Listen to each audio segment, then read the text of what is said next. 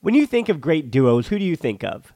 Jordan and Pippen or LeBron and Dwayne Wade. I mean, I talk about basketball a lot here on this podcast, but for the Barcelona version, there's PK and Puyol or PK and Mascherano, or the easy example of Xavi and Iniesta. And as you can hear from my voice, the perfect teammates aren't just professional athletes. It's cold season. I guess the flu and cold medicine, perfect teammates as well. But in this case, when it comes to growing your business, that's you and Shopify. Shopify is a global commerce platform that helps you sell at every stage of your business. Shopify helps you turn browsers into buyers with the internet's best converting checkout, up to 36% better compared to other leading commerce platforms. To be honest, I've been doing this show long enough, and as I mentioned, it's cold and flu season. You hear it in my voice, especially during the holiday season. So whenever it comes to this business, anything that I can set up and kind of have working in the background that I know and can trust is just plugging along without my attention. Those are the things that I really value at this point. So when my brain is foggy and all I can do is manage to turn on the microphone, talk to the guest, or just talk to myself and get out a piece of content, everything else, having that all automated or working in the background, that's been important to keeping me sane. And that's the thing about something like Shopify. What I do love about Shopify is how no matter how big you want to grow, Shopify gives you everything you need to take control and take your business to the next level. So no matter how big or small, how good of a month or how bad of a month, things are just the same working in the background. Shopify powers 10% of all e-commerce in the US, and Shopify is the global force behind Allbirds, Rothy's, and Brooklinen, and millions of other entrepreneurs on every size across 175 countries. Plus, Shopify's extensive help resources are there to support your success every step of the way, because businesses that grow with Shopify.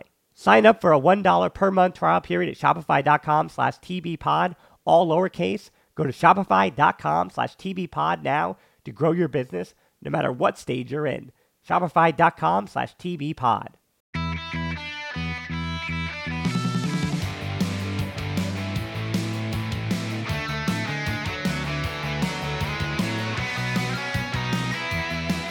Welcome to episode 491 of the Barcelona Podcast, brought to you by the Blue Wire Podcast Network. I'm Dan Hilton, and yeah, we're going to keep it the same way we've been doing it in this preseason. This is episode 491 of the podcast, but it is also the 5 headlines review from Barcelona versus AC Milan that is going to be in video format on the YouTube channel and all that stuff. So yeah, let's get right into those 5 headlines. I know you're not here for all the preamble and stuff like that. Let's get into the 5 headlines here.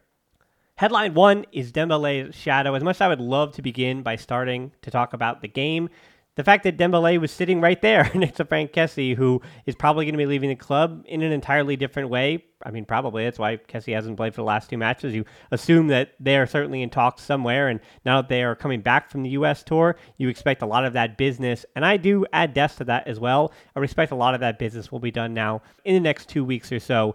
My point about the Dembele shadow thing is that it really did kind of loom over this whole game, and it did make me see the game and how Xavi decided to go at his, we'll say, first match in the post-Dembele era, I guess you want to call it that, and how he went about strategically trying to figure out how to exploit what Barcelona do well without Dembele. And of course, when Dembele is always injured, it's not like Xavi didn't have a huge sample size of this last season, especially in the second half when both Pedri and Dembele were missing, and Rafinha was the guy.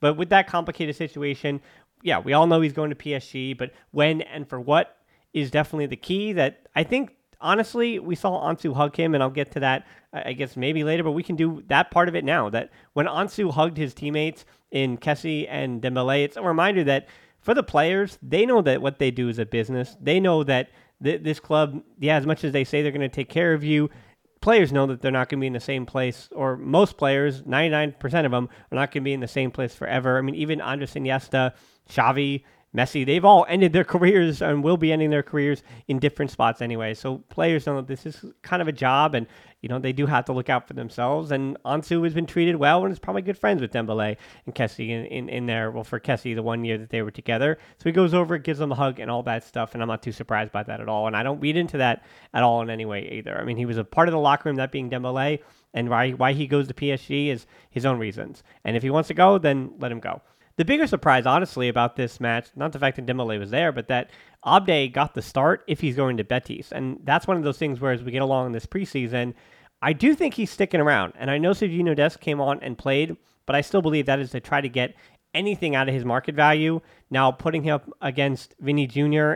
and Rafael Leao in straight back-to-back matches, probably not great to put both his market value, but I do think that Dest's just kind of getting a run out, and some team hopefully will bite, and that's why he was on the field. Or he could also be that being Dest. I mean, there aren't too many right backs if Sergio Roberto is seen as one of the midfield options this season, and Frank Kessie is gone. So Roberto's taking his spot. That means somebody's going to have to be, third choice, fourth choice right back behind Koundé, Araujo, and then Balde switching sides, and then Alonso's going to play left back. So I already talked about it in the last podcast. But going back to Dembele, I think there's a lot being thrown out there about when and for how much he'll leave. And even though the stuff about a 50 million euro private clause and 25 million to him and whatever all is there, I do bet that Barcelona made some concessions when they signed that contract. But I also think that the negotiation won't be that complicated. It's two clubs that have done business before, as bad faith as it has been before with release clauses of Neymar and all that.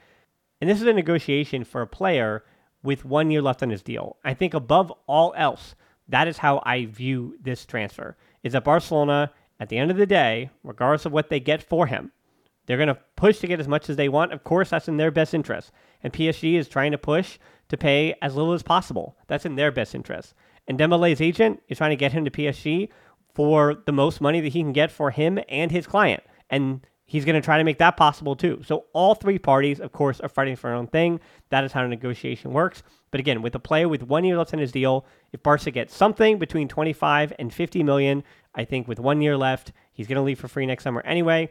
You take the deal and you run. It's just how long is it going to take to get this over the line, and what is that final figure through these negotiations? But we know that it's pretty much already done. Xavi's comments at the end of the game said as much. Headline 2, let's talk about the game a little bit. Hope for Ansu Fati.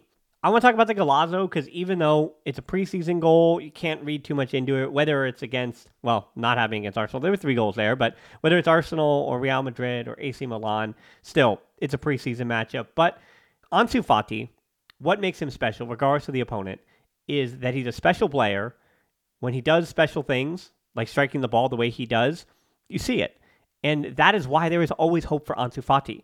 For Ferran Torres, it's kind of a prove it to me, and he's been pretty bright, that being Ferran Torres. Definitely a net positive, including against AC Milan this preseason. I've been happy with Ferran Torres. But you need to see multiple games back-to-back from Ferran Torres to kind of feel like he's out of a funk. But the way that Ansu strikes the ball, every time he scores a goal like that, you go, okay, that's the moment. You feel like you've turned the corner because very few players hit a ball the way he hits a ball. I know a lot of players can score bangers like that. They score golazos, but there's something about how quickly it all happens for him. When he cuts it back to himself, sets himself up for the shot, all in the same move, then delivers. It's so effortless, and it's, just terrific. So I'm not breaking any new ground here by continuing to say almost the same thing I said last year, that I don't put Barcelona's success on Ansu. There is still more responsibility on their success on Lewandowski more than anyone else. So if you want to talk about his lack of scoring or just 1 goal in preseason, which I believe is the same number he had through 3 preseason games last season. So I wouldn't be that worried about Lewandowski. I think that guy, after all this time, knows the difference between preseason and regular season. And even after going scoreless against Rayo Vallecano, it did take him 1 match to kind of figure it all out in the regular season as well. But it's Lewandowski, and then it's what is Rafinha going to give you on the offensive end, and then it's everybody else. Of course, you're going to get some scoring from the midfield. You'd hope that that's a few more with going to win this season. But in the case of Ansu Fati, I mean, he's more about what is Barcelona's ceiling. In the inverse, we'll talk about later, Oriol Romeu is a lot more about Barca's floor. If Oriol Romeu, it doesn't look like he's going to be a flop, but if he winds up at the end of the season, we say, oh, what a flop of a transfer, that means that Barcelona's floor has lowered considerably. But the success of Ansu Fati, as we know, that just raises your ceiling and raises your ceiling and raising your ceiling. And I think their floor, whether Ansu, if you have the hope that he is quote-unquote back or not, I don't think that changes too much with Ansu's successes and failures. Headline 3 is make or break on the left, and that's the whole thing. That's in totality everybody who was on the left. Abde and Marcos Alonso and Balde and Ansu Fati in the second half, and not so much Alex Valle came on late. But in the 8th minute, it was a yellow for Marcos Alonso, pulling back Christian Pulisic, who wasn't great on the right wing. I do watch him enough with the U.S. and know that guy likes to set up on the left side, and if AC Milan's going to play him on the right. I don't think that's best for him. But yeah, he wasn't totally comfortable that being Pulisic on the right. But Marcos Alonso had just stood him up a minute before, but then immediately pulls him back, gets the yellow in the 8th. And Alonso even delivered a really nice switch of play to Rafinha in the 11th minute, giving you 3 minutes of good, bad, good in that Marcos Alonso sandwich of, okay, he's really going to make people remember all the bad things, and you're not going to remember any of the good things he does.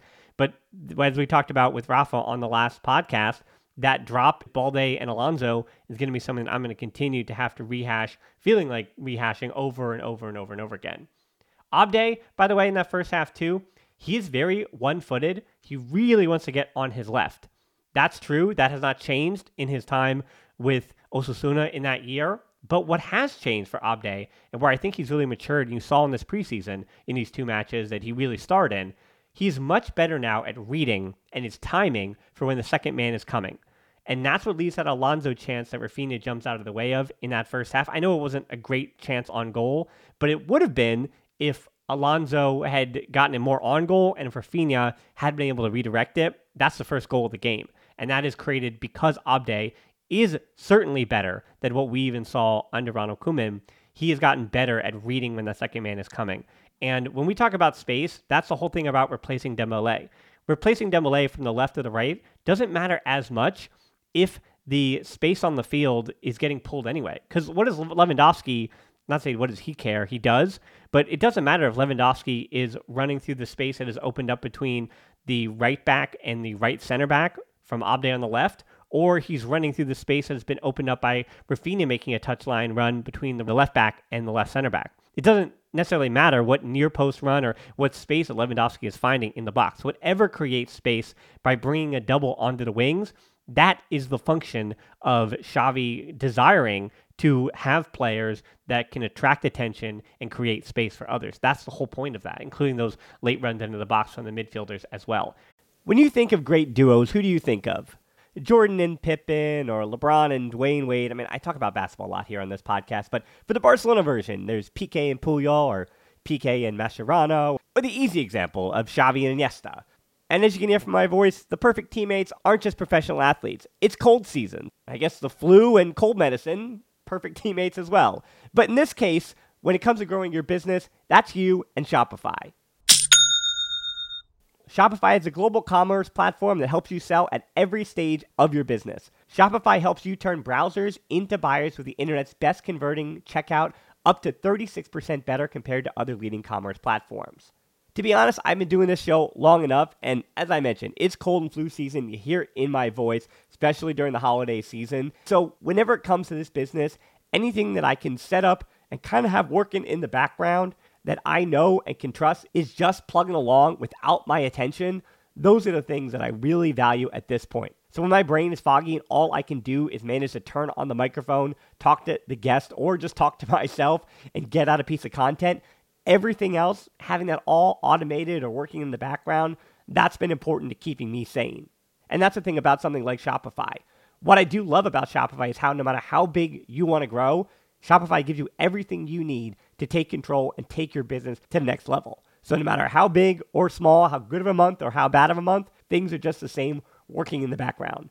Shopify powers 10% of all e-commerce in the US, and Shopify is the global force behind Allbirds, Rothy's, and Brooklinen, and millions of other entrepreneurs on every size across 175 countries.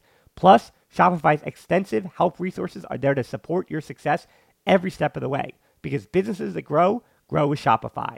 Sign up for a $1 per month trial period at shopify.com/TBpod, all lowercase. Go to shopify.com/TBpod now to grow your business no matter what stage you're in. Shopify.com/TBpod. We're driven by the search for better. But when it comes to hiring, the best way to search for a candidate isn't to search at all. Don't search, match with Indeed. Indeed is your matching and hiring platform with over 350 million global monthly visitors, according to Indeed data, and a matching engine that helps you find quality candidates fast. Ditch the busy work. Use Indeed for scheduling, screening, and messaging so you can connect with candidates faster. Leveraging over 140 million qualifications and preferences every day, Indeed's matching engine is constantly learning from your preferences, so the more you use Indeed, the better it gets. Join more than 3.5 million businesses worldwide that use Indeed to hire great talent fast. And listeners of this show will get a $75 sponsored job credit to get your jobs more visibility at Indeed.com/Blue Wire. Just go to Indeed.com/Blue Wire right now and support our show by saying that you heard about Indeed on this podcast. That's Indeed.com/Blue Wire. Terms and conditions apply. Need to hire? You need Indeed. Going to the second half, Roberto, De Jong, Lewandowski, Balde, and Ansu all entered. Pedri, Alonso, Fermin, Abde, and Ferran all exited. And I thought this second unit, if you want to call it that, obviously there's a bunch of starters in there too. They, I think, had a little bit more into the game than that first half group had. To sum it up with even Sergio Roberto, they had a nice little build up there in the 54th minute. It was really good stuff by Roberto, Balde, and De Jong. What are you asking of Roberto? I don't know how much we'll have to talk about it, but if you want to say that's your sixth midfielder, what does your sixth midfielder give you? Because we have not seen Gabi, don't forget about him. But yeah, if that's your sixth midfielder in Sergio Roberto, who is playing kind of as that pivot, sure, against lesser value, yeah, he gives you that as your sixth midfielder. Then Fermin Lopez, as I've talked about before, is an overqualified now seventh midfielder. Great, awesome. And you even break that up into your defensive midfielders and your interiors. And if you think of that as different positions, Roberto is the one who you're going to see in both of those remunerations. And I think Xavi wanted to know that. Like De Jong and Romeu, they're going to need some backups. And then Pedri and Gundogan and Gabi, they're going to need some backups. And that's how Xavi's it's a numbers game, right? Three midfielders. If he's going to play this 4-3-3 and then switch to that four midfield, you're going to need a ton of midfielders. Balde was probably the best first team player on the field, and he played less minutes than every other first team registered player in the match. It's really, really telling. I don't want to overrate Balde, but it's hard to argue how important he is to the way that Xavi is going to play without Dembele, and the way that he did play when Dembele went down last year, and just how important he is on Barcelona's left side. And we do talk about the drops with Alonso, but it is even a stylistic and a structural difference of what Balde is on that side.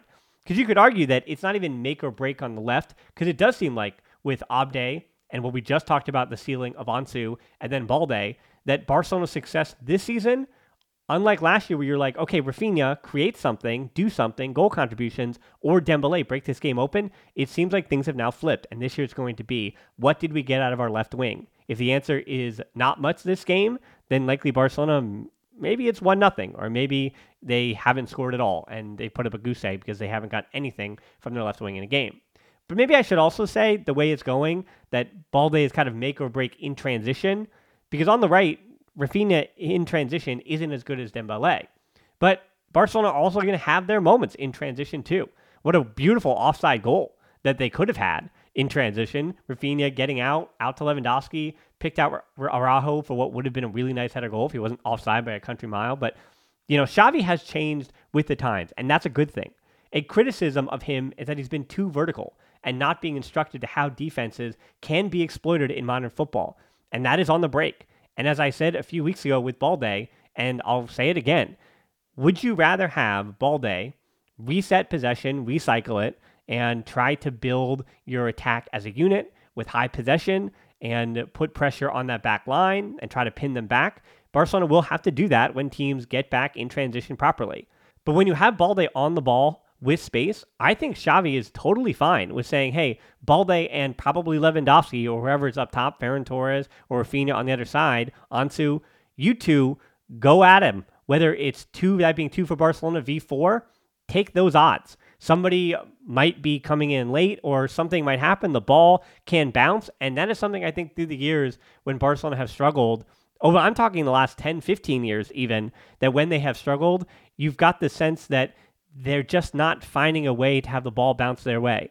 And the way to get the ball to bounce your way is to get into the final third of the opposition, get up there and see what happens. Whether you're outmanned and you might lose the ball, but in theory, your other teammates are recognizing that you're at a numerical disadvantage, and they're going to get in position to get the ball back and to create that press and to make it all work. And that verticality of Xavi's system, it's so interesting because he came in, people were criticizing the ideas that they thought he would bring in about too much possession and, oh, he's just going to be a student of tiki-taka and all that stuff. And now he's getting criticized for the opposite of too much verticality and relying on a player like Dembele, touchline wingers to create chaos, and that's the issue.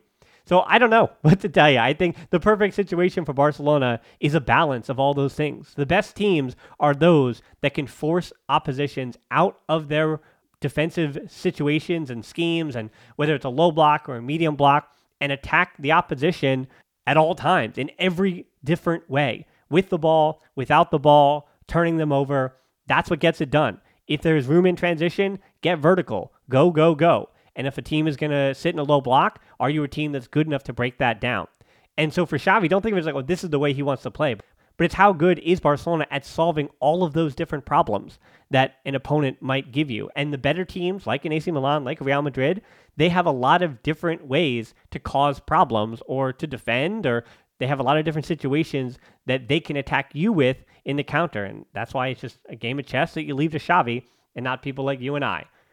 Headline 4 is 1-0 practice. All right, now tongue-in-cheek, one of the other things that Xavi is going to have to do is, with that system, understand who he has and what his team can do and can't do. Maybe there are a few things that they won't be able to do without Dembele. Even if they try to add a right back, maybe he won't be able to get exactly what he wanted out of a certain system, and they're going to have to fight for some 1-0s. The benefit of a 1-0, even against AC Milan, is that this team knows how to. I would hope for the second year, luck is going to be not in their favor the way it was against Real Madrid, or you could argue that last season there was a lot of luck in the Liga and Ter Stegen stood on his head. That luck might not repeat itself, but you have to think that this team at least has a base understanding on how to grind out a game, which again is essential to win the Liga, maybe in a way that it's not for knockout competitions, but it's essential to get points when you're not supposed to, when you haven't earned them.